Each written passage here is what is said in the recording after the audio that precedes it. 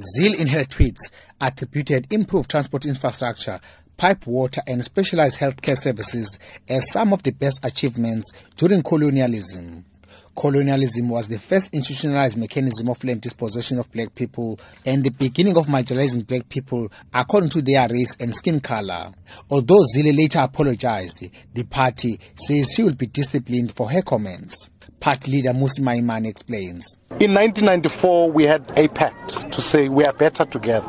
Any view that seeks to undermine that pact is a view that is inconsistent with what the DA stands for.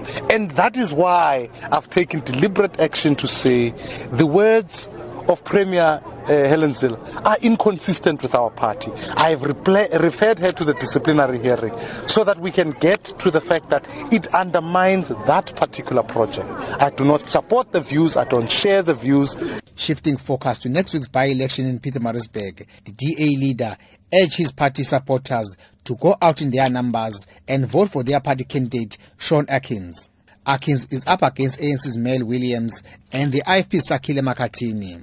Speaking to party supporters during the door-to-door campaign in the area, Maimane committed the party's candidate to deliver on the expectations of the people. That like we won this ward the last time, we want to retain it. We've got a great candidate. But furthermore, we want to be able to work for the people.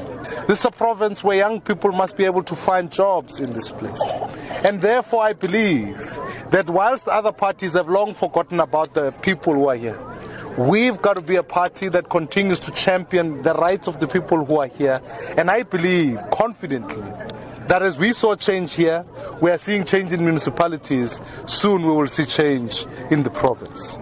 Meanwhile, some of the residents in the area told Maimane about their living conditions, complaining among other things, shortages of houses and lack of job opportunities.